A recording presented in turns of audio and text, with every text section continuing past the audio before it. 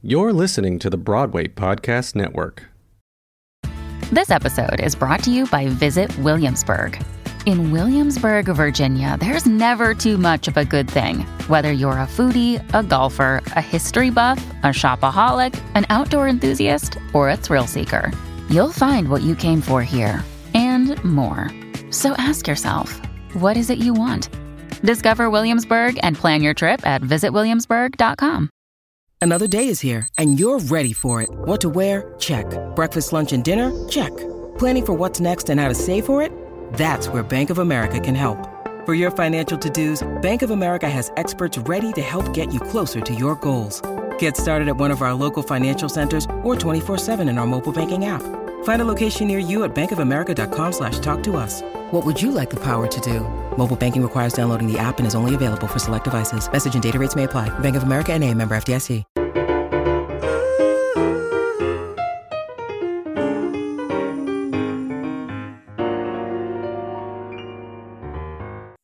Anthony McGill and Weston Spratt, welcome to Token Theater Friends. I'm so excited to be talking to you today.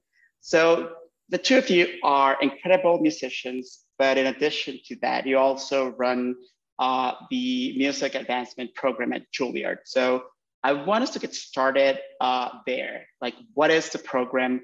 Who gets to be a part of it? And why did you want to be a part of it yourselves?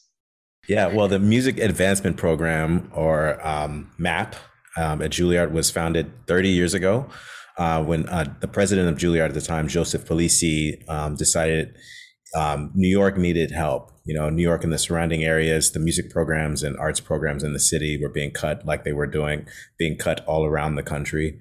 And he founded, started this program to try to help beginning music students learn how to play instruments, to play classical music, to diversify and give people the opportunity to play music. So that's kind of how it all started. Personally, my personal journey with wanting to help the program came because I was artistic director. I was named artistic advisor. Sorry, let me edit that since I'm fumbling a little bit. My personal journey with relationship with the program was when I was named artistic advisor a few years ago, and then became artistic director of the program. And it's similar to a program I started off in Chicago. So the mission is very important to me, to kind of help young kids change their lives through music education and through getting the best kind of music education. I would add, I'm dean of the preparatory division. And so under that umbrella is both the Juilliard Pre-College and the Music Advancement Program. So it's both of Juilliard's programs that are specifically serving students who are between the ages of 8 and 18. And our programs run on Saturdays. So students are in the building from 8:30 in the morning until, for example, this Saturday, maybe until 9 p.m. when their concert ends. On an average Saturday, they might be there from 8:30 to 5 or 6 p.m. So it's a very intense program. The Music Advancement Program, we currently serve about 70 students, and we intentionally serve students who are historically underrepresented, underserved in classical music. So it's a very, very diverse demographic in our student body. And I got involved with the program for the first time back in 2008. In my other life outside of Juilliard, I'm a trombonist in Metropolitan Opera, but I started teaching in the program in 2008 as a faculty member. And teaching has just always been a part of my story. It's always been something that's really important to me. In fact, I joke with people that even though I'm a dean at the Juilliard School, I'm the only person in my immediate family that doesn't have a degree in education. So just love working with young people and helping them see the path forward and help them understand what's possible for them to achieve. And that's what we do every Saturday. That sounds like fun. It's probably like more fun than cartoons many Saturdays.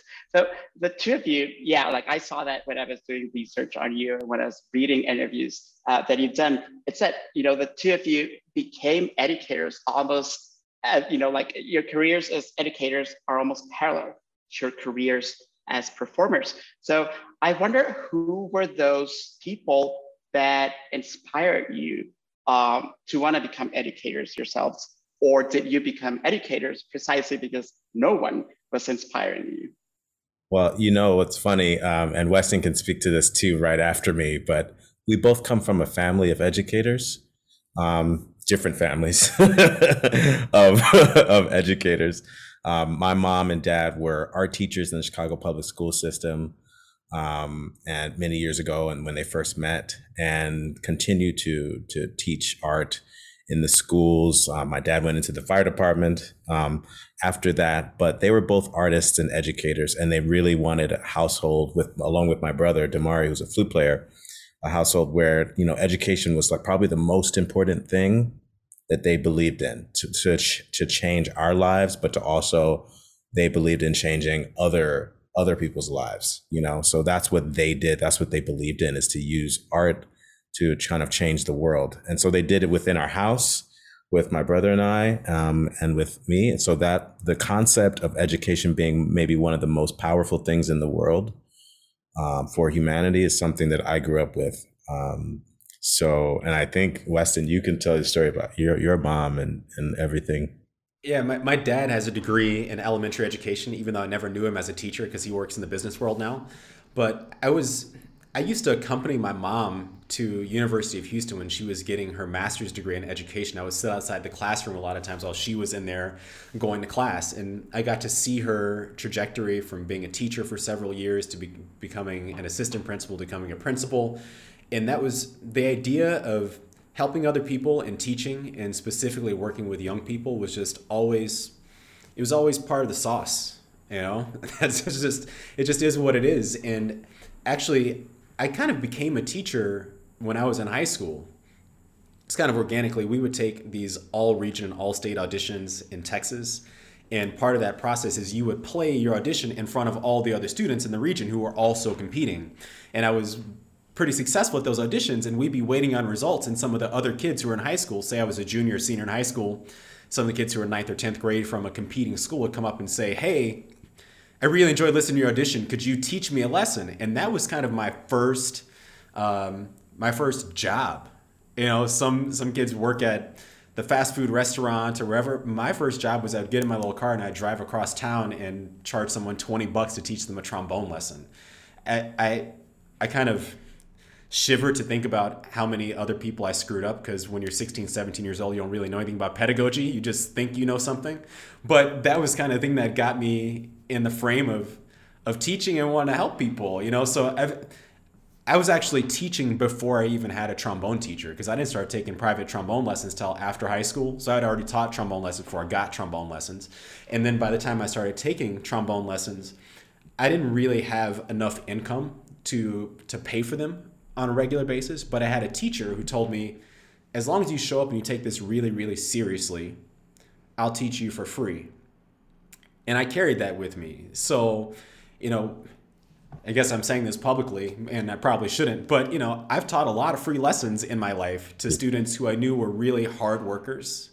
They really want to achieve something. They might not have the money to do it. And that's a lot of what the Music Advancement Program is built around, is providing access and opportunity to students who otherwise might not have it, and putting them in contact with first-rate musicians and teachers so they can get this world-class experience at Juilliard, whether or not they have the resources, the personal resources to afford that. Yeah, I think that is really, really important. I mean, I grew up on the south side of Chicago, and so my first teacher used to come to the house. He was a jazz saxophone player, and we used to charge $10 for a lesson in the living room. But he was sleepy after gigs, so we found another teacher very quickly. He was great. He was actually a really great player, as I discovered. He's still gigging in the Chicago area and performing. But without people that basically hooked me up, in Chicago with lessons, people were charging $100 an hour back then. But, the principal clarinetist of the Chicago Symphony would charge me $30, and my parents $30. And the school I went to was tuition free. And that enabled me to get clarinet lessons, downtown, from a place where I wouldn't have gotten that kind of education before. So without that, I wouldn't be here. So I think there's a reason why Weston and I really believe in the work that this program does, because we know how much of a difference it can make. That's really beautiful. What would you say is your absolute favorite thing to teach?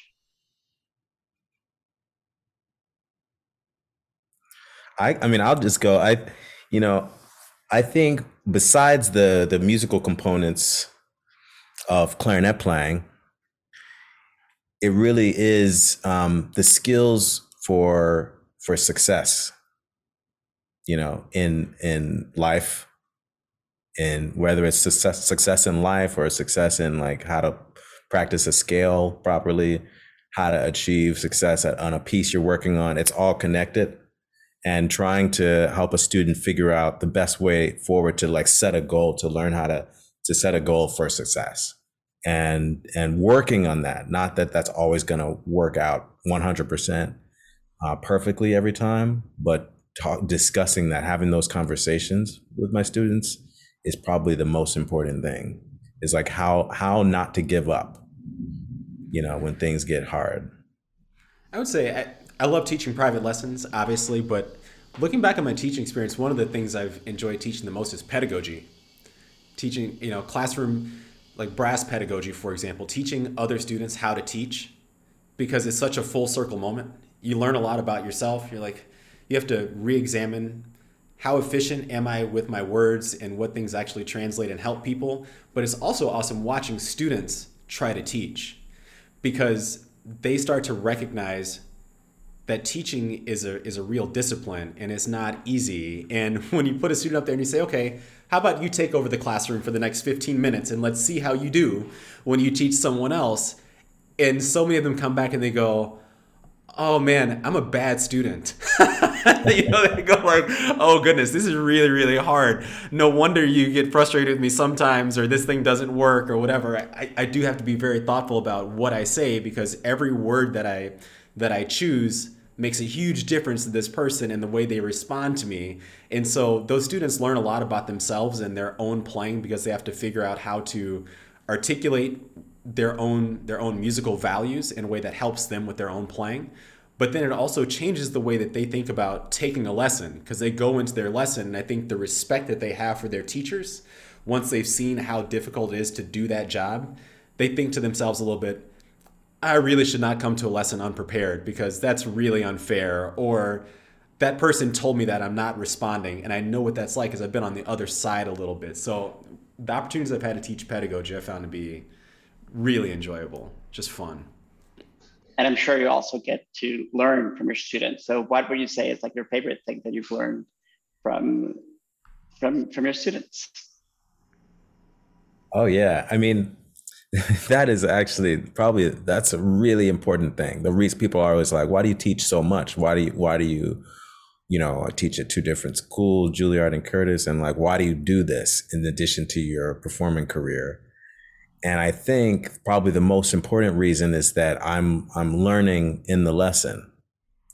So every word that comes out of my mouth, and that we're on the path to discovery with that student, is I'm getting it back. I'm listening to it. We are discussing it. So I'm practicing. I'm learning, while teaching.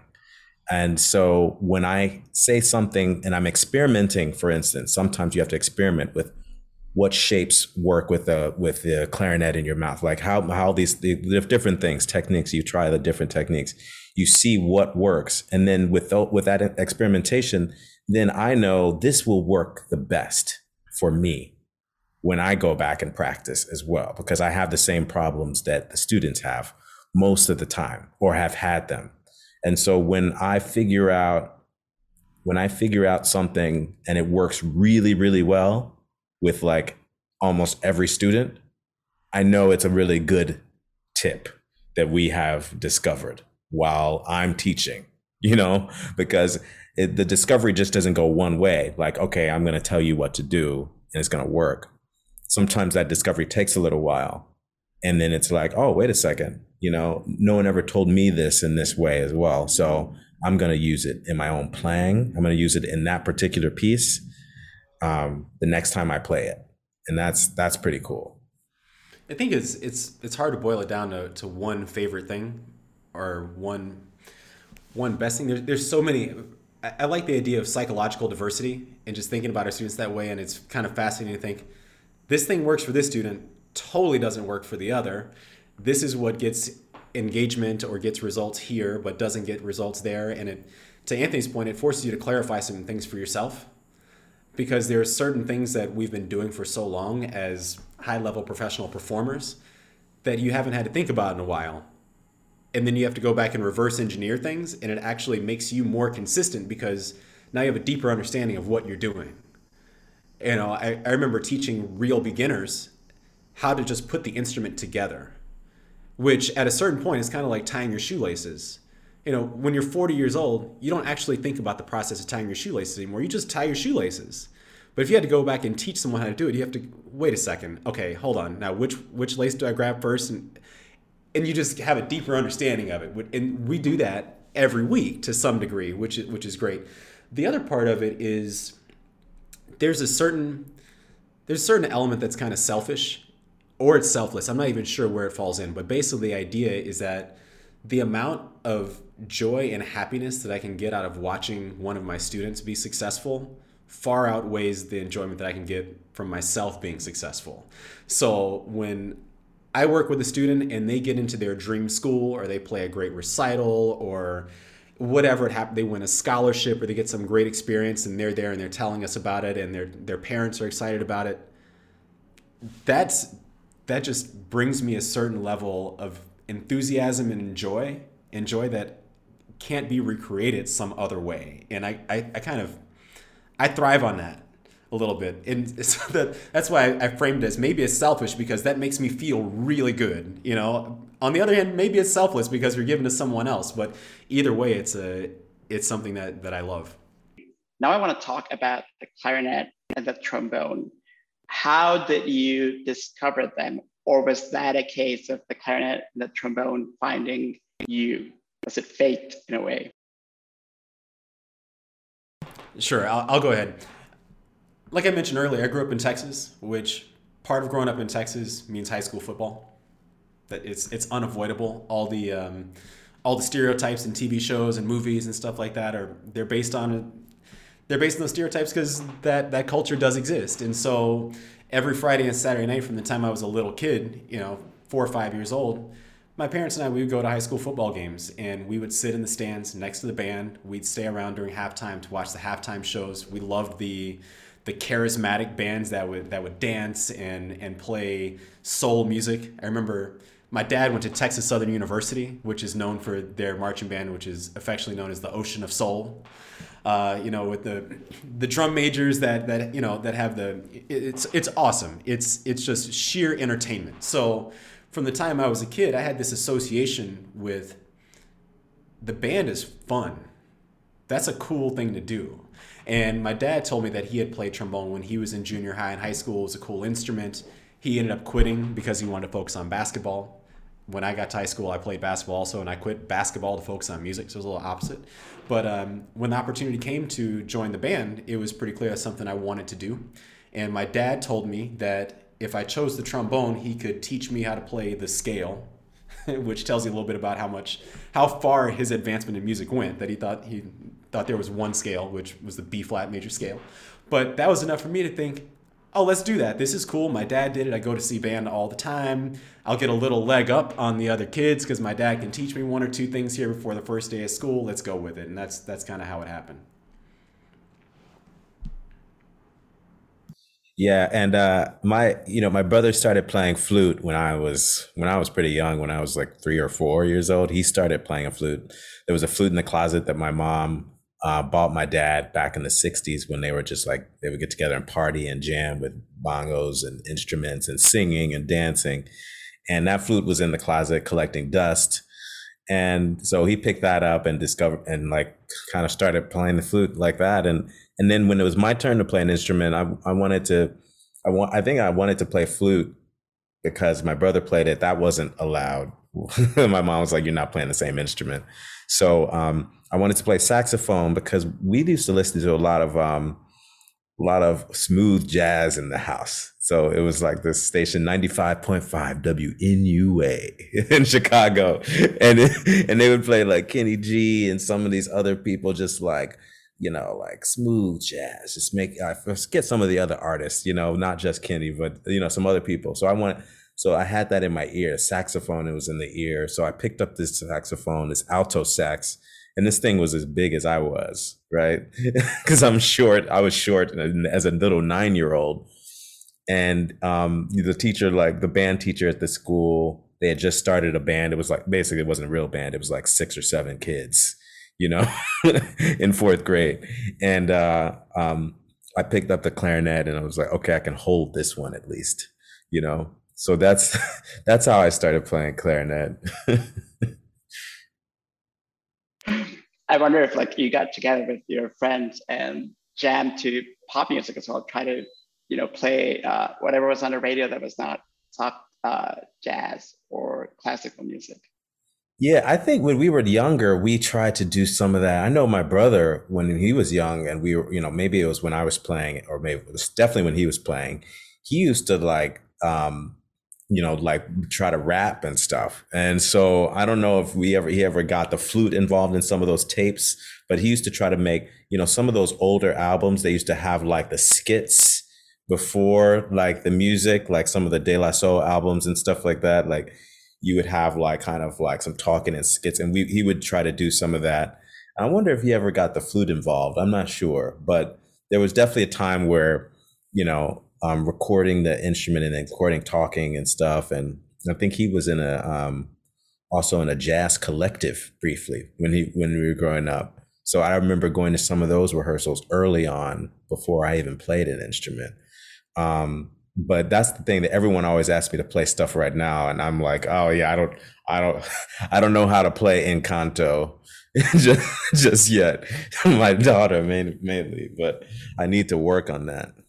No, it's funny because I don't do that anymore either. But there was a time when I did a little bit.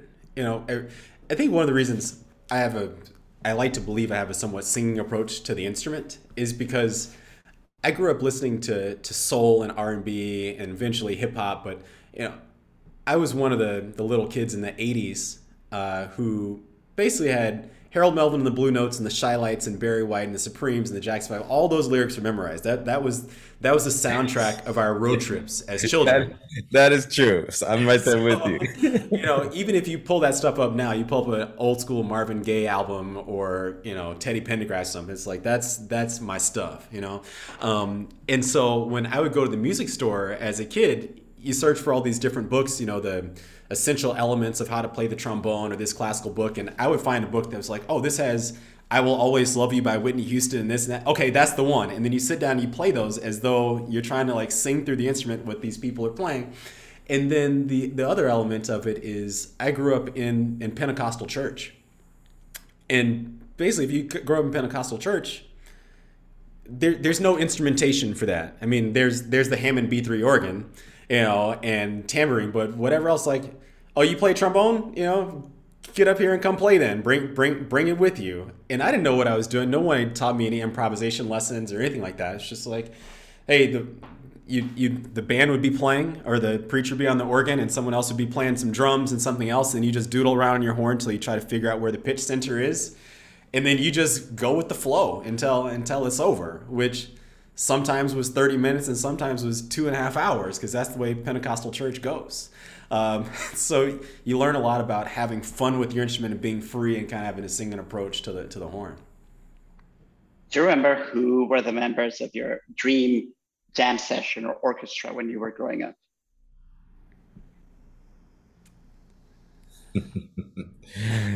I mean, that's a good, interesting question. I don't know when I started playing if I ever thought about right away the prospect of playing in an orchestra. It was kind of like, yeah, there was Chicago Symphony there, and I ended up eventually studying with one, but it was kind of like I like playing the clarinet, like, like there's like this individual thing too. Like I just liked playing the instrument for me. And so my dream band might have been the Chicago Youth Symphony, because my brother was in it. So I always wanted to do what he was doing. So early on, before I got in that orchestra, I would hear him play with that group. And then I heard him play with this group called the Chicago Teen Ensemble, which was kids that were all older than me by like 4 or 5 years, 6 years, that were my brother's age. And they were all from the south side of Chicago, majority Black kids. And they were like, that was probably the band that I wanted to be a member of the most, that I got in basically after a year of playing because they let me be Damari's little brother in that group. So, but I don't know. I mean, I think I definitely had Michael Jackson dreams though when I was a kid about like meeting him. I mean, I never got the jacket. Did you ever get the jacket? Did any of you guys ever get the jacket? But I tried so hard to moonwalk through the kitchen in my socks. It was embarrassing. I wasn't allowed to get the jacket. I mean, the jacket was probably too expensive, but I wanted the glove. I had the glove, maybe that was it. Michael Jackson was the thing when I was Michael Jordan and Michael Jackson. That was it. Man, we have even more parallels than we know, because I'm right on the same page with you. I remember watching Michael Jordan get introduced on NBC in the finals. Like, you had to be in front of the TV 10 minutes before the game, because that was the thing you had to catch. But I'm also similar in the sense that my dream group was probably playing in the all-region band or the all-state band or something like that, because I didn't fall in love with playing the instrument because I fell in love with orchestra. I didn't know anything about orchestra. My parents didn't know anything about orchestra. By the time I was a junior in high school, I went to my first ever orchestra concert. That was kind of an aha moment for me. It's like, oh, there's this thing, and there's this level of elegance and organization and all these other things that surround a major symphony orchestra. And that was appealing to me. And that was a moment when I decided that's something I want to do for a living. But I was already in love with music, just because I was in love with the process of creating a sound. And that's the thing that I think about from the educational perspective is kids generally fall in love with music, or people generally fall in love with a thing, not because they watch a thing, because they do it, I mean, you might, like Anthony and I grew up watching basketball and watching Michael Jordan, but we didn't fall in love with basketball because as 5-year-olds, you sat in front of the TV and watched the basketball game. It's because most kids, or a lot of kids, grew up with a basketball hoop and a ball, and you just go out and play with your friends and you experiment with it and you see how difficult it is to put the ball in the basket. You do that for a few hours, and then you go and watch someone do it at a high level and you go like, oh, that thing I'm doing in the driveway, you can do it like that? Yeah. Oh, now, so that's why I think it's for young musicians, the early engagement for them is not so much saying, hey, you need to come and sit in the audience and watch a concert. We need to put instruments in kids' hands and let them play and experience the joy of producing sound and feeling the vibration going through their body. It's one of the things we don't talk about as much as musicians, probably as we should, is the feeling that people have when they get to play an instrument. Mm-hmm. Just how powerful it is to hold an instrument and create a tone, and what that does for you. It's a magical thing. So my love for music was far before I had any engagement with a major professional ensemble. It was just sitting in my room and falling in love with the sound.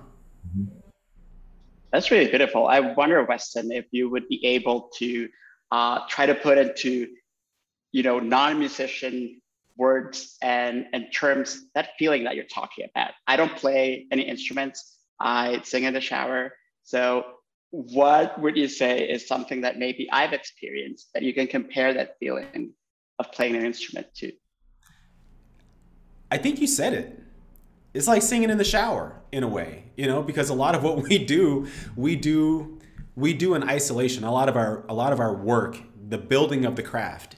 And when you're young, you enjoy the process of making that sound. Singing in the shower is actually a perfect example, because when you're 10 years old, you're not really good at this thing, and I don't know, maybe you're the world's greatest singer. I'm definitely not. But when I sing in the shower, I'm not singing in the shower because it sounds great. It's because I just enjoy doing this. And there's a feeling about having vibration in your body and feeling like you have ownership of creation of a sound, and that you can be creative, and that you have freedom within your little space to make mistakes without someone criticizing you for it.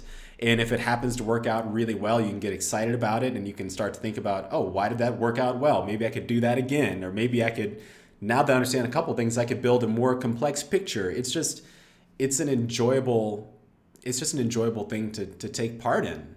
You know, maybe, I don't know, Anthony, what do you think? I got one too. I got one. All right, Jose. This is good because it's like singing in the shower, like Weston said, but it's like the version of it where you do it in sometimes in front of other people that some of us love, and it's karaoke.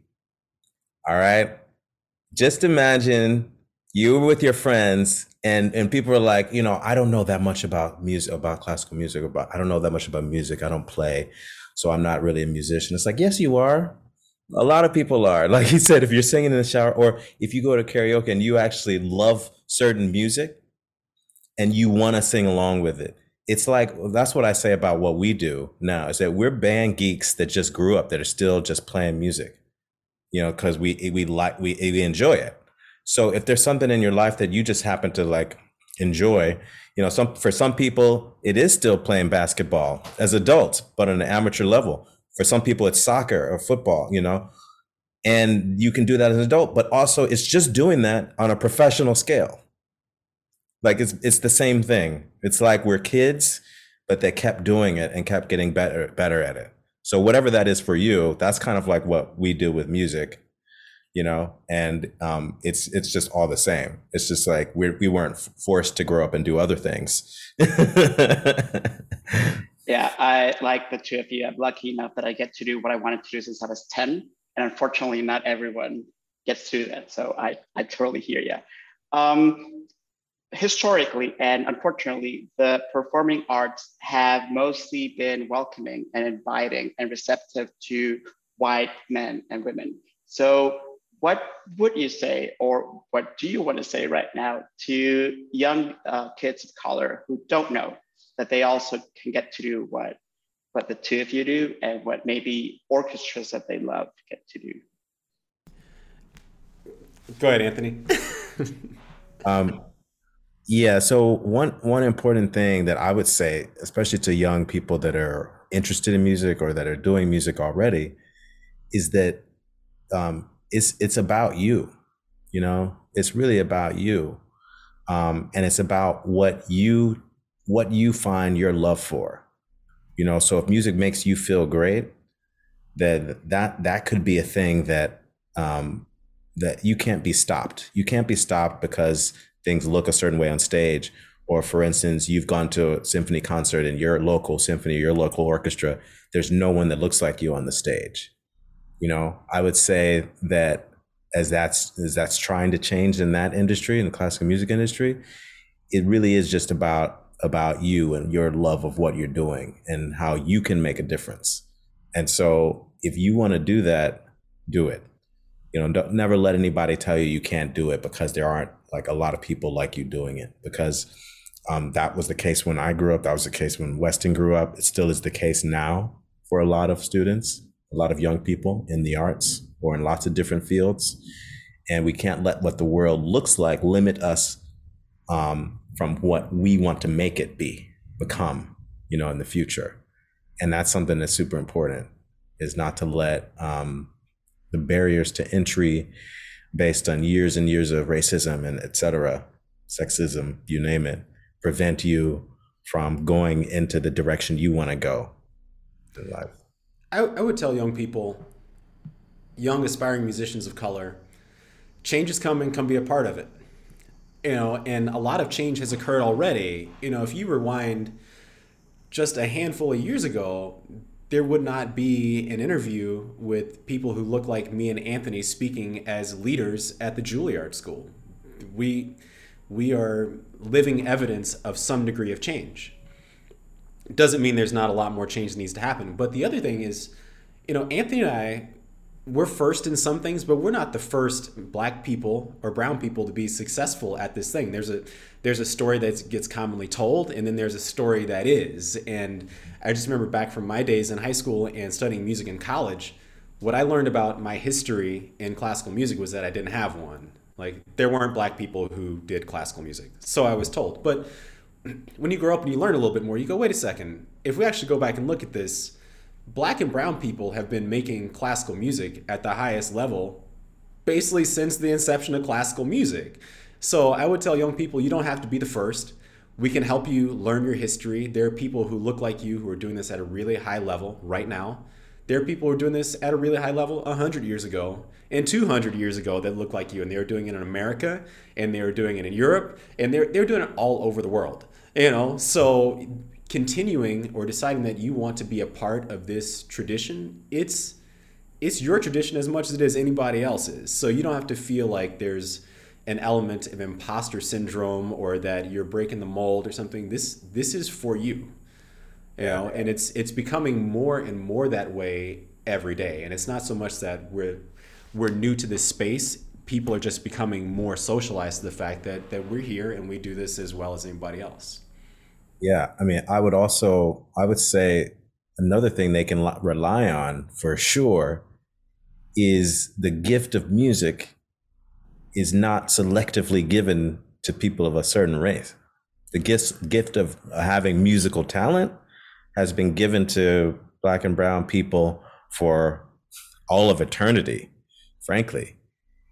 Whether or not a certain particular like little squared off like wing or genre or whatever isolated, for certain types of people or certain socioeconomic, levels of people or races, that's all made up human made up stuff.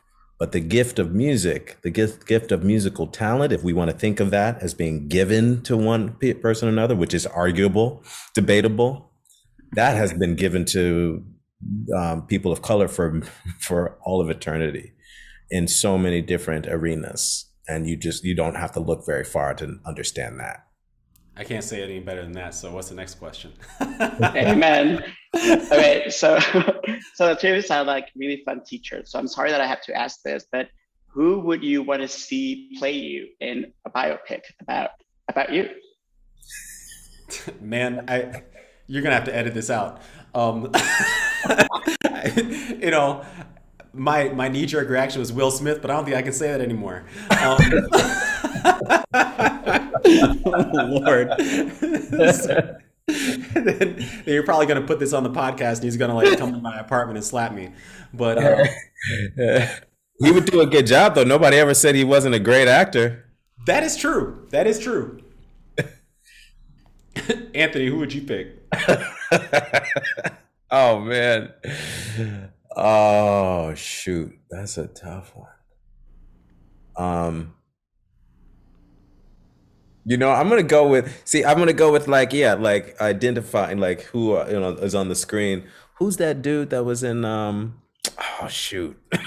I can't even remember his name. I feel like Taye Diggs would do you well. Oh yeah, I could get Taye Diggs, but who's doing serious acting now? Kevin Hart. Kevin Hart is doing some serious acting, and he could do me. We're about the same height, Yeah. And we have by the way, we have the same birthday or very close to it. Yeah. Matt has a very exciting 30th birthday celebration coming up on May 14th. Do you want to tell us a little bit about that and invite our viewers and our listeners to attend? Sure, I can take that one. On May 14th, the Music Advancement Program Chorus, which is one of the beautiful elements of our program, every student in MAP participates in chorus. We'll be joining forces with J415, which is the Historical Performance Department of Juilliard, so they're college students. And they're going to be putting on a performance of a newly commissioned work that's called MAP, A New World, at the Cathedral Church of St. John the Divine on May 14th. And this is a really cool piece that we commissioned Francisco Nunez to write the music for, and Monique Truong to create the libretto. But what I think is really neat about this piece is that the inspiration for this piece is sourced from the MAP students. So Francisco and Monique spent some time during the first semester of this school year coming to a class that we have every Saturday morning at 8:30 called MAP Rally. And that's a class that covers a broad span of things for our students, whether that's how to be good colleagues, how to organize your practice schedule, understanding any number of things that don't technically fall into our curriculum. But Monique and Francisco came to that class a handful of times to talk to the students about their lived experience, whether that's their commute to school, how they deal with their classes, what they enjoy about making music, what they enjoy about their relationships or don't enjoy about their relationships, or how difficult their theory exam was, you name it, all these different things. And then they aggregated all that information, and from that, they created a multi-movement work that has this libretto and this great music that's inspired by our students. So our students in Music Advance program are going to have an opportunity to have this really elevated musical experience. They're working with college students who are obviously playing at an extraordinarily high level. So they're going to get to engage with artistic excellence in a really beautiful space. They're going to get to be able to perform a piece where they feel like they were part of the process. They had something to say about what they're performing. And it's going to be composed and written by people of color. You know, people who have some relationship to their background as well. So we're super excited about the project. I hope that anyone and everyone who's available to come will come. Yeah, and the title MAP, the MAP program itself has this global feel, like this kind of international, beautifully diverse feel within it. And it's like not only just a play on words, the title of it, but it's also letting our community know that, we are internationally beautiful. This world we live in is beautiful because of our differences. Francisco has a different background than I do. You have a different background than Weston does, but that doesn't mean we can't come together as one world in today's community as a musical force. And some of that background is Francisco weaves through this connection in this particular work, because we're talking about what does the Baroque era, have to do with modern day, New York. What does it have to do with our different backgrounds? What is how are, my African ancestry, how does that relate to, people from the Dominican Republic, how we're all interconnected.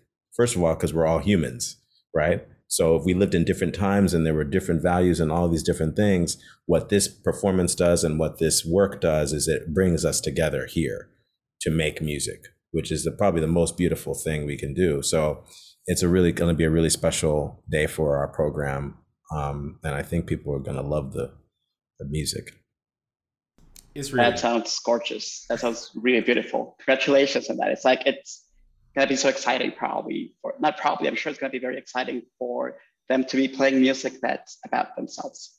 It's really beautiful. Congratulations on that. And Anthony and Weston, thank you. And break a leg on the 14th. Thank you. Thanks so much for having us. Thank you. Hey, it's Leslie Odom Jr. here on the Broadway Podcast Network to tell you about the Rise Theater Directory, a program of Maestro Music. Rise is a national online resource designed to connect and empower backstage and administrative and creative theater professionals from underrepresented backgrounds. If you work or aspire to work in the theater community, this can help you find your next project. And if you hire theater professionals, search the Rise Theater Directory to find your next team. Create your profile now and get more information by visiting risetheater.org. That's theater with an RISETHEATRE.org, because only together we rise.